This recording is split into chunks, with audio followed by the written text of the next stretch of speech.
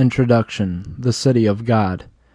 It was a Roman historian and writer, St. Augustine, who coined the phrase, City of God, in a book of the very same title. But the City of God that Augustine was referring to was not in Jerusalem.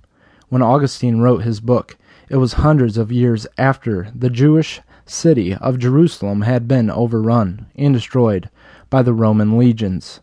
He was writing of Rome as the city of God in the center of the Roman Catholic faith. In St. Augustine's day, 400 some years after the Romans had laid waste to Jerusalem, the very empire that had destroyed it was completely transformed by it. Just 400 years after the Romans had crushed Jerusalem, their official religion was Christianity, a religion which of course has its roots in Jerusalem. So flash forward 400 years after Rome had laid waste to Jerusalem. It was now Rome that was threatened with ruin from invading Visigoth armies.